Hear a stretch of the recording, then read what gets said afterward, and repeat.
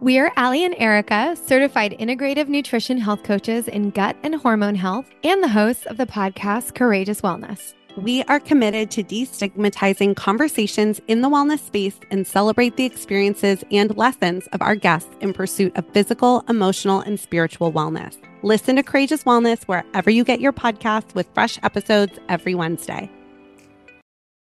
Hola, friends.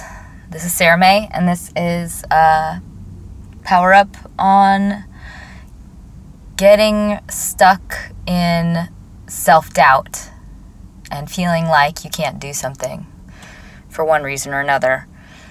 And of course you can, is the answer to that. That's ridiculous. It's like a no-brainer. Of course you can do absolutely anything you decide to do. There's no reason that you would not be able to. It's just a process. Like anything else, overcoming anything is a logical process. It's pragmatic. It should be handled in a very pragmatic fashion. So it's about taking the right steps. So if you feel like you're getting stuck, it's because you have been misstepping, or perhaps your brain has gotten in the way. You've already proved to yourself countless times in your life that you are capable of taking on challenges, overcoming challenges, learning new things. You already have proven that to yourself. That is not up for debate. The answer you're looking for is just take the next best first step you can think of, whatever it is. If you can't figure out what the next best step is, then I'm guessing you need to emotionally calm yourself down a bit so you can think more clearly. And if you've done a lot of that, then I would say take any step in a positive direction.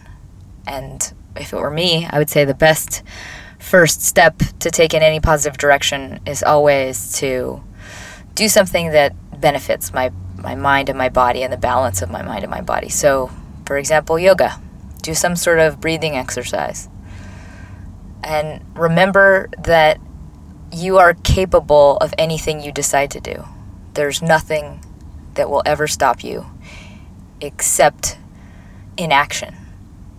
Just take any kind of action and don't stay in this circular loop of negativity. Just take an action right now and remind yourself what you want, what you're going to do, and who you are, and you've already changed far more than you think you have. So all of this fear-based thought is irrational.